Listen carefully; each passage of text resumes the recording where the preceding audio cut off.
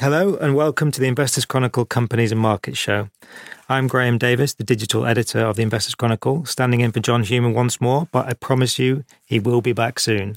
After giving some of the younger guns on the magazine their voice over the past couple of weeks, this week we turn back to a couple of our more grizzled old heavyweights. Firstly, we welcome back specialist writer Phil Oakley. Hi, Phil. Hello, Graham. Thanks for the compliment. You're welcome. We're going to be speaking to Phil in a few moments about his column this week, which guides investors on what to do in the event of a profit warning. Also this week, we have the pleasure of tips editor and stock screen guru, Algie Hall, joining us. Hi, Algie. Hi, I may be grizzled and old, but I don't think I yet deserve being called guru. What does they say about gurus? You only say it because you can't spell charlatan. I do like a stock screen, though. Well, Algie, your stock screen record speaks for itself. But firstly, Phil, it's been really good the last couple of weeks to see you've turned your eye to sort of more educational pieces for our readers, which I think have been fabulous. And this week you wrote about profit warnings, what to do about them, how to hopefully avoid them, and what to do if you get caught up in one. It feels as though profit warnings are on the rise. Is that the case? Yeah, they seem to be on the rise. I mean, Ernst & Young, the accountancy firm, they do a lot of very useful and good work on this subject, and they have a quarterly profit warning monitor looking into the companies on the UK Stock Exchange and comparing the levels of profit warnings in that quarter compared with the previous 12 months. And they create an index out of it, the sort of stress index. And 100 is the highest, which means that there are lots and lots of profit warnings. And we are currently on that index looking at a number of 91, which is pretty high. How does that compare with previous quarters? Yeah, we're sort of running at the highest kind of level now since 2008. Ouch. So it is quite serious. And I think just anecdotally, looking at the markets every day now and over the weeks, we do seem to be getting quite a few high-profile profit warnings. There's been a couple of chunky ones this week. Ones this week. Certain sectors as well seem to have, general retail, which has been a struggling area for a while. It's having a lot of profit warnings the last quarter. The chemicals industry, manufacturing industry, even like the tech industry, tech software. We've seen a few there as well. So unfortunately, this is a trend that seems to be on the up. And it's not just regional; it's global. We're talking, and there's talk of an earnings recession in the US again. Yeah, I mean, this is what's dominating the markets at the moment. That central bankers are, deliberating on cutting interest rates. We have a lot of bonds now with negative yields because the economy is perceived to be getting weaker. And it's obviously one of the ongoing debates that you've got the stock market at record highs in America.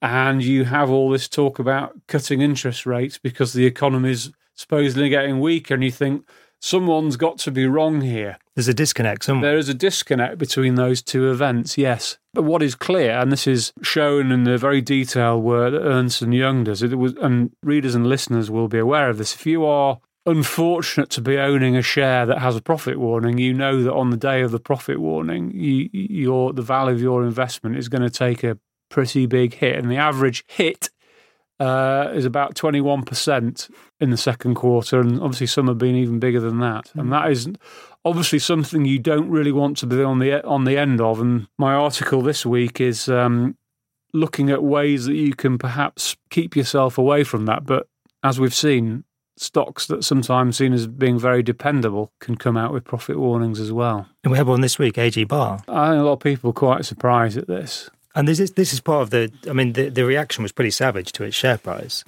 Shares are off 28%. Is that part of this flight to quality recently? Yeah. When those quality companies disappoint, the shares get hurt even more. I think you point out, Phil, in your article, actually, they're still quite expensive, the shares, because the profit downgrades were substantial. Around 20% they were guiding down, weren't they?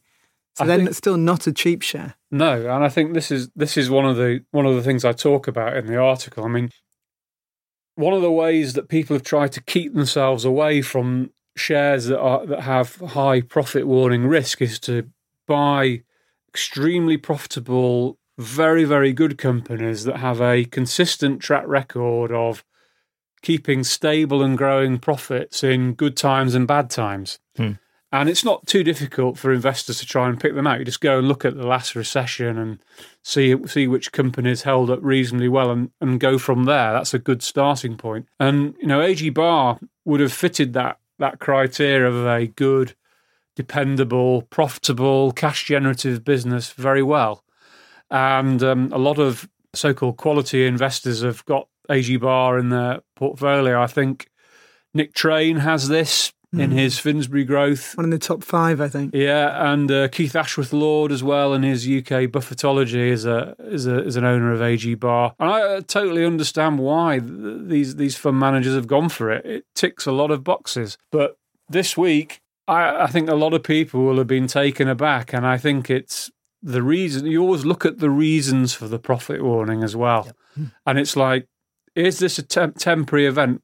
It's a very overused phrase that profit warnings come in threes, but actually the evidence does break out that once a company has warned once, it's usually not the end of the story, because there is a trend within the business, either through trading or erosion of its competitive position, that means that things tend to get worse. And also you're in a situation where all management is that they have to tell the market when they think there's a material miss, but that doesn't mean it's not going to get more material. And it does, as Phil. One of the things I talk about, you get something which is known as the veiled profit warning. Often you get a veiled profit warning first, where a company will come out and say, we're a bit more cautious, or the weather's not been as good, or profits will be second half weighted, which is an absolute classic and run for the hill type comment.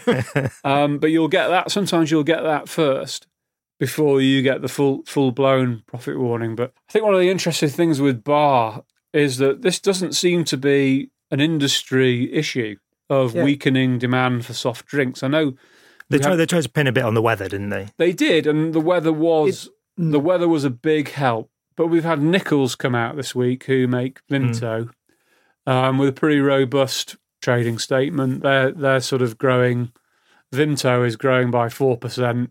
Their overall that's kind of in line with the UK soft drinks market is still growing. What's gone wrong with Barr, which I think is worrying, is that it seems to have messed up its pricing strategy, and that last year, a lot of uncertainties in the soft drink market last year with things like the sugar tax, and therefore I think they were quite cautious with how they were going to do it, and I think they kept their prices low, and they went for a big volume market share grab, and it worked brilliantly.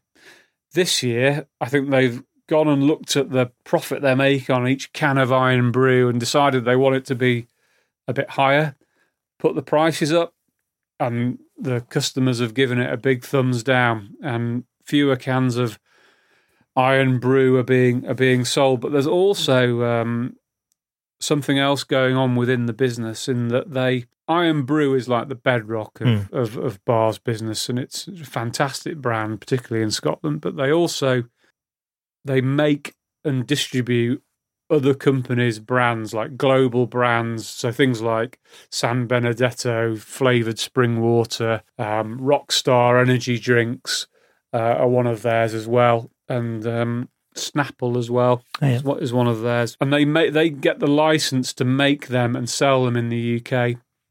And they also have a fruit drink business called Rubicon.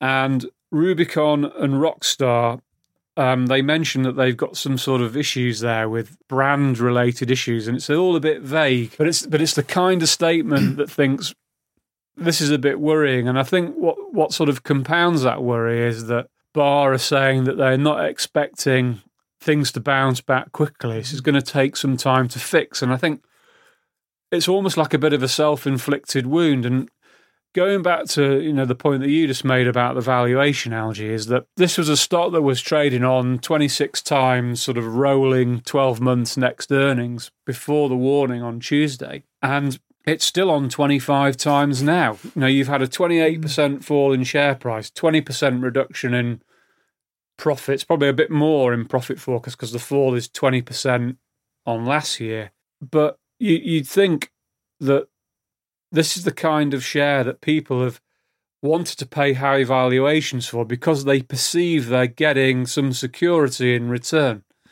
And for me, that sense of security is a little bit cloudy now.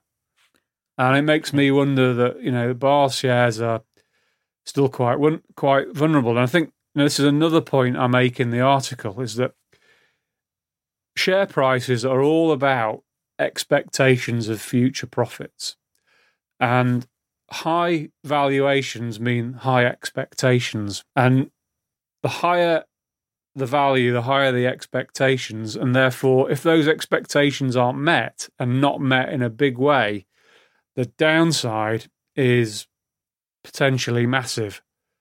And therefore, it's just if you're going to pay up to buy something, you've got to be fairly sure that you're buying something that's robust. But I feel a bit sorry for investors in Bar, because I don't think anybody would have spotted. This is a real shock. This seems like a self-inflicted wound that no one really expected. I'm surprised that the shares haven't adjusted more downwards, but maybe they will. Yeah. I mean, I think because there's that question as well, I think, because they concentrated on volume so much when the sugar tax was coming in. Yeah. You've got these two formerly very sugary drinks.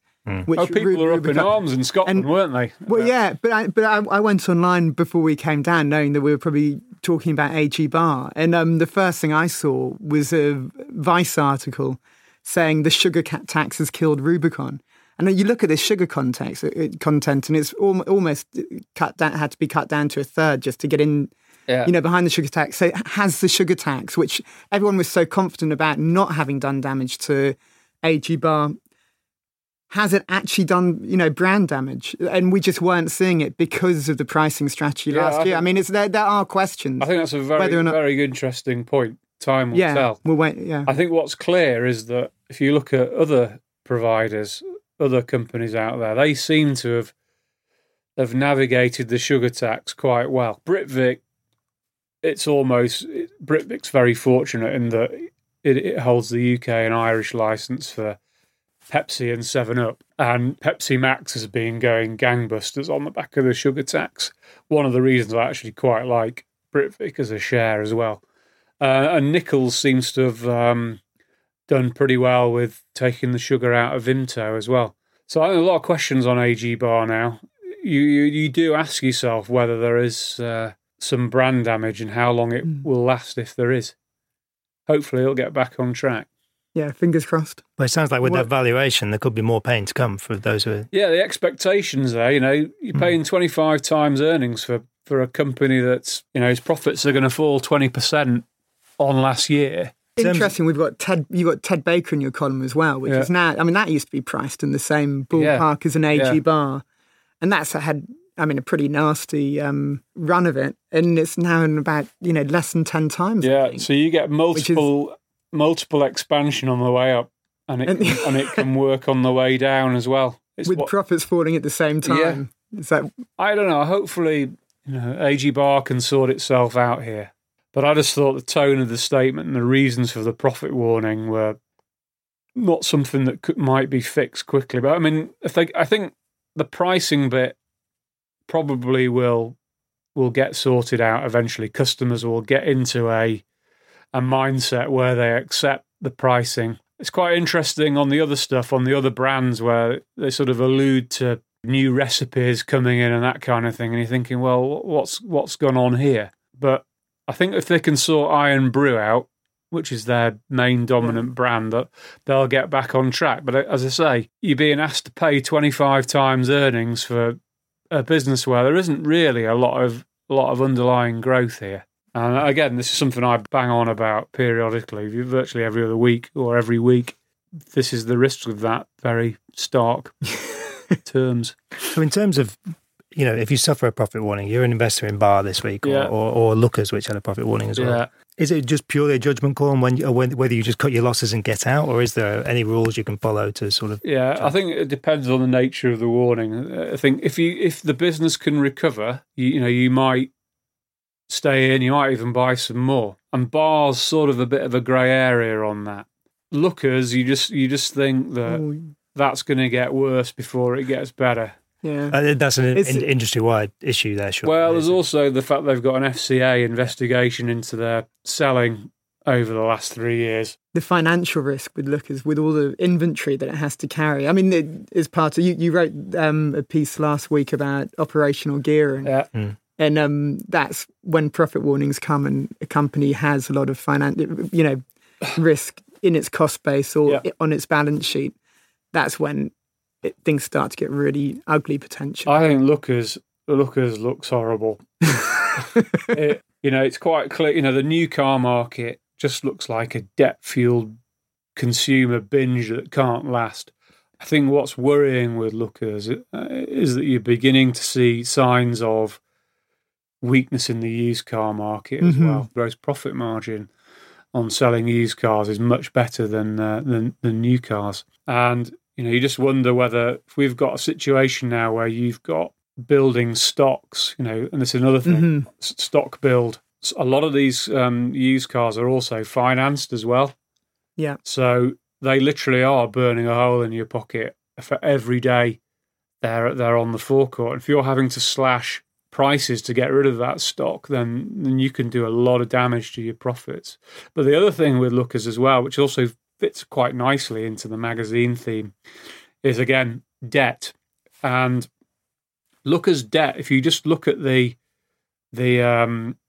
year-end debt, it's about 70 million or something, or 70, 80 million of debt. Forgive me if I'm a bit out, but they've got a £20 million annual interest bill. And, you're not paying 25% rate of interest. So what that's telling you is that the average level of debt in Lookers is a lot higher throughout the year than what they stick on the balance sheet of the year. And this is a common theme amongst companies, is that, you put your year end when your finances look at their best. Yeah. And you get caught out with companies like Carillion, where the average level of debt is a lot higher. And it's often a lot better to, instead of just looking at the levels of debt, just look at the ability of the profits to pay that debt, pay the interest on that debt. And at the moment, if you look at revised forecast on Lookers has got interest cover of about 3 times. And an industry like that, you don't really, that's right on the edge of what's comfortable, really. And it could get really quite messy, I think. I think that the car market is not in a good place. Yeah, and we've had Marshalls as well, haven't we, this week, saying not very good things about. And then, Pendragon, obviously, before that. Pendragon came out with an issue in used cars. Yeah. And now we've got Lookers going on about used cars and talking about margins. And this is worrying. And I think Lookers in particular, forget that, even before you consider the FCA, and, people talk about if they are clear to point out here, this is an investigation, no one's been found guilty, but the worry would be that if there has been some sort of mis-selling of finance or what on, that there may be a potential fine out there and a large one, then, you can see why Lookers trades on 5 times earnings. Yeah, no, there's a lot of risk to price. And it's got a yield of, over 8.5%, which is the sort of classic flashing red, this is not going to last type yield. Yeah. So, tough times out there. Now, yield is a theme of your stock nice screen. Segue. Stock screen this week. Algae stock screen. You've identified 11 safe yield shares, and this is sort of plugging into this theme of quality, safe havens, which is our other feature. I've actually also been, I was actually talking about the flashing red sign of I think 7. I was using the 7-7 rule, which 7% yield, seven times earnings, kind of warning signs. But the screen itself tries to set a far lower bar than that, so it doesn't get too many really junky yields in there. I noticed that because unlike our income majors piece last week, where they were 5.5% plus, I don't think any of these stocks you've identified are even up. I hope not. You've sort of gone, but you have had to weaken the criteria a bit, Algae. Why was that? It's just, I think the longer the markets have been strong, the harder it is to get, because a screen is a very blunt tool at coming at a question of like, what companies may deliver a certain end to me. What may, if I employ investment style X, what kind of company should I be looking at? So what criteria have you looked at then? So the criteria are so a yield of at least 3%, 2 times cover, interest cover of at least 5, dividend growth in each of the last 2 years, forecast earnings growth in each of the next 2 financial years, return on equity of 12.5% in each of the last 3 years or more, operating cash conversion of over 100%. And not too small, so 250 million market cap and a beta of 0.75 or less. So there's quite a list of criteria. That's so, I mean, that is a lot. But I mean, the interest is sometimes you do a screen and you get, you put in 2 criteria and you don't get anything. And so you have to go back to the drawing board. But sometimes you can the more you put in, the fewer you get back. Oh, yeah, no, that's what I meant. So I meant, there's certain things, if you put in just like a couple of, criteria and they're ones which are, for some reason mismatched, and you can get hardly any results even from very low criteria even. Indeed. But yeah, I mean, that number of criteria, when I read it out, it's quite a healthy exercise, actually. So what gems have you unearthed then? Well, questions of, I mean, I only looked properly into 2. I mean, also, I always write in the actual pieces, these are kind of ideas for further research rather than end in themselves, these screens. VP and Britvic. And both have, really strong track records for dividend payments. But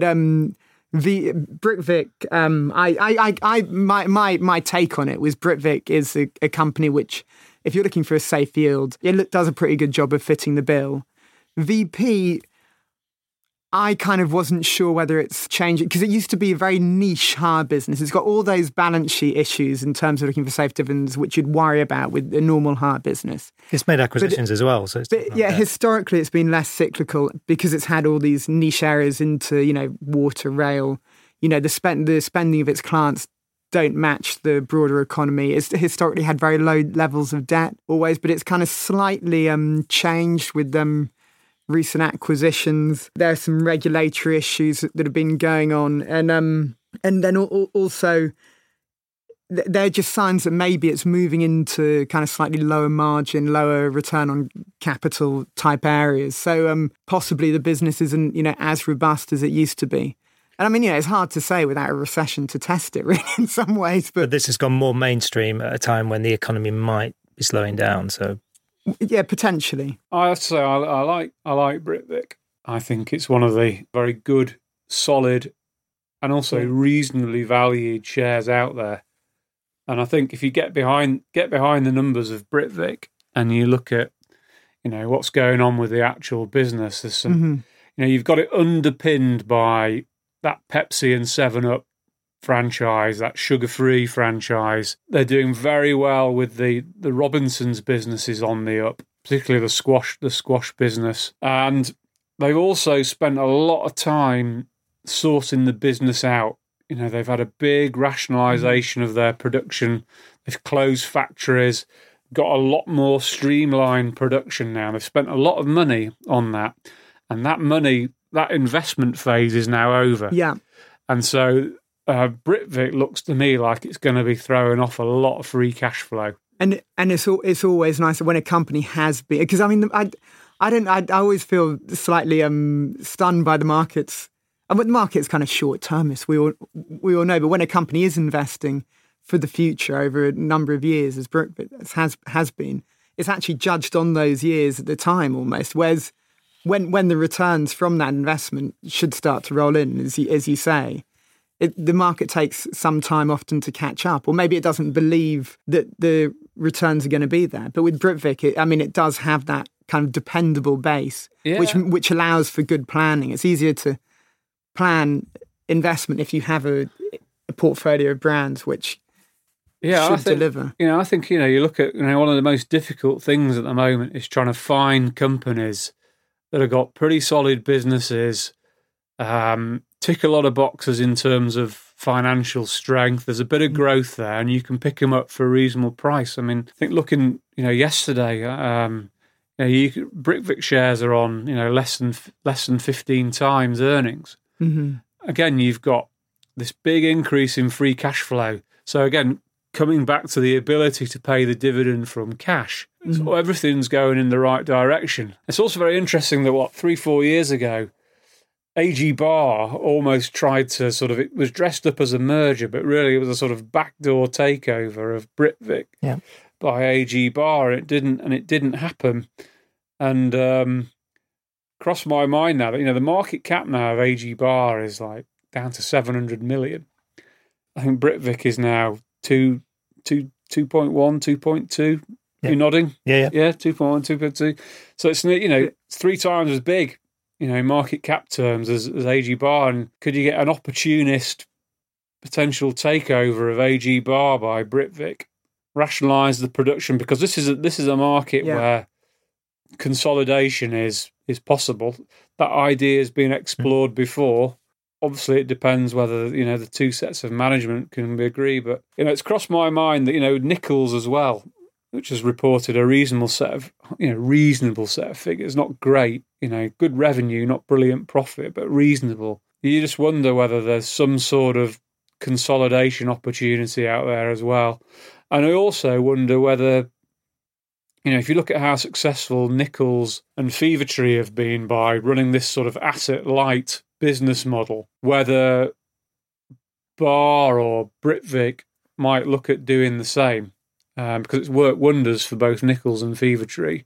You don't tie up, you outsource to third parties in terms of your production, your bottling, your distribution. Whether you could do that with a third-party agreement with Pepsi for Britvic, I'm not so sure, but I think this is an interesting sector in so many ways now, and I think. Do you think it'd be easy for these companies to divest? Well, what you mean, production facilities? Well, yeah, and distribution networks. And I think they could get the distribution together quite easily. I think they could. Barr and Britvic got quite a long way down the line to actually doing this in terms of getting together. But whether you could go asset light with 3 big factories that Britvic has got, and whether they feel that would work for them, I'm not sure, because obviously Vimto and Fevertree, they're smaller scale businesses, and it tends to work.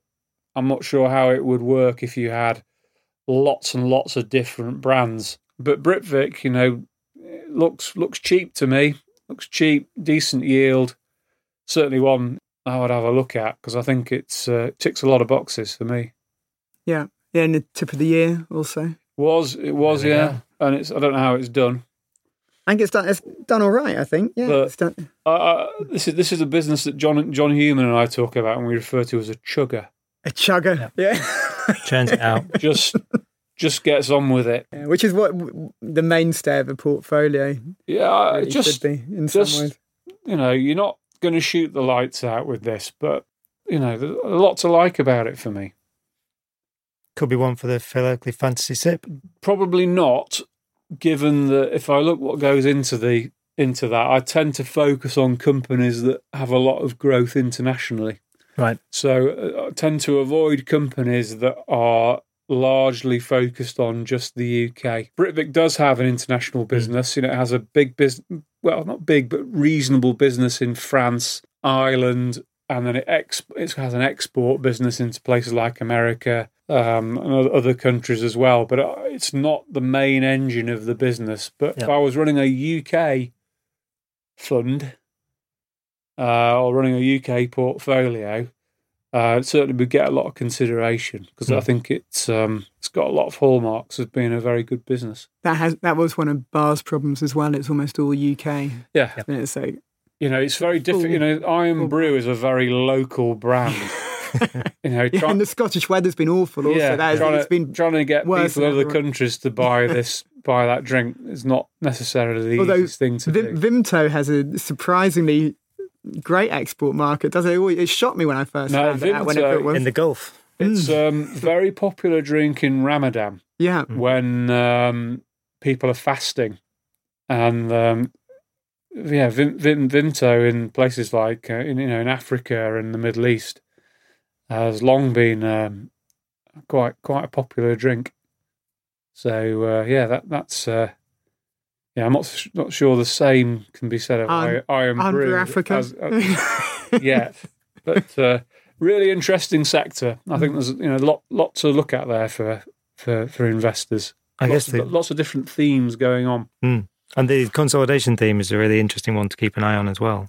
Yeah, yes. I also wonder whether there's a profit warning theme in there as well. Well, I was going to say these external factors, like weather, can Britvic avoid? You can't avoid the weather. You can't avoid the weather, no. Yeah, I mean, if it's profit warning for the weather, usually that normalises. I think the one that interests me the most is Fever Tree. Yeah. Oh yeah, yeah. Is whether they can build sufficient scale of business away from gin and away from the UK to keep people happy. There have been quite a few positive comments on the US, I've noticed recently. People seem to be, the fans of the company seem to be talking with a bit more confidence about how things are going in the US, whether that's just because they've been there longer and there are a few more trade shows, or whether something's really happening.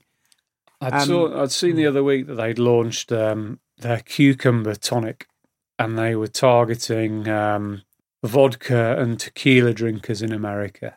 We'll see. I think they've been very fortunate with the craft gin boom in the UK. Yeah, well timed. They have been brilliant at marketing their product in the UK.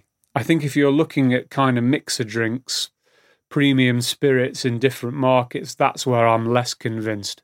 I'm not convinced, firstly, a premium bourbon or a premium scotch, you're not going to mix it anyway, because why on earth would you? But I think if you were going to buy, a Jack Daniels or a Jim Beam in America, I'd be surprised if you put Fever Tree Cola in it rather than Pepsi or Coca-Cola. Yeah. And you're up against massive, powerful companies. Yeah, I think the distribution's going to be really hard. Schweppes fell asleep in the UK, became a bit complacent. I'm not so sure that's going to be as easy in America. And it certainly, it isn't. Yeah, also, I mean, I remember, I think I heard a podcast with Terry Smith talking about it, and apologies. No, he did. I heard the same one. Saying that the UK in the UK distribution was just fragmented, and there was a bit of a open goal in terms of yeah. But where's how long before you saturate that market? The other thing as well is competition. We're seeing you just walk around your local supermarket now, and they're everywhere, aren't they? There are even Tesco now has got its own premium tonic. Yep. And you're seeing new brands being launched. I saw in a magazine, one of the newspaper magazines, there was an article on a Scottish water-based tonic. So, when you're making big profit margins, like Fever Tree is, one of the basic rules of sort of company economics, big profit margins attract competition. Mm-hmm. And that's something to be borne in mind as well. Yeah, the market doesn't allow you to get away with it for long, do they? No. And then that double chance of cracking the US as well. We'll see. But you see, the problem is that the shares have not been very strong, but they were certainly priced as if it was a given.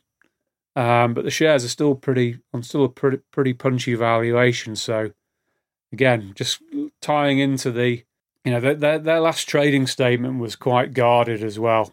I just wonder whether there's profit warning risk on this. Well, that is a share that if they warn, that's going to fall hard. Correct. It's already been falling, but interesting. One to watch out for. I think they're due to post results, actually. I'm not sure whether there might be some results for Fever Tree either next week or the week after. Brilliant. Thank you, guys. I think we'll wrap it up there. Yep. Thanks a lot for your time and insight today. It's been a pleasure. That is all we have time for. There is plenty more in another jam-packed magazine. The main feature by Neil Wilson sort of chimes with what we've been talking about here. It's on how to identify safe havens. We've also got Chris Dillow updating his momentum portfolio. Daniel Liberto looking at how to mitigate currency risk when investing internationally.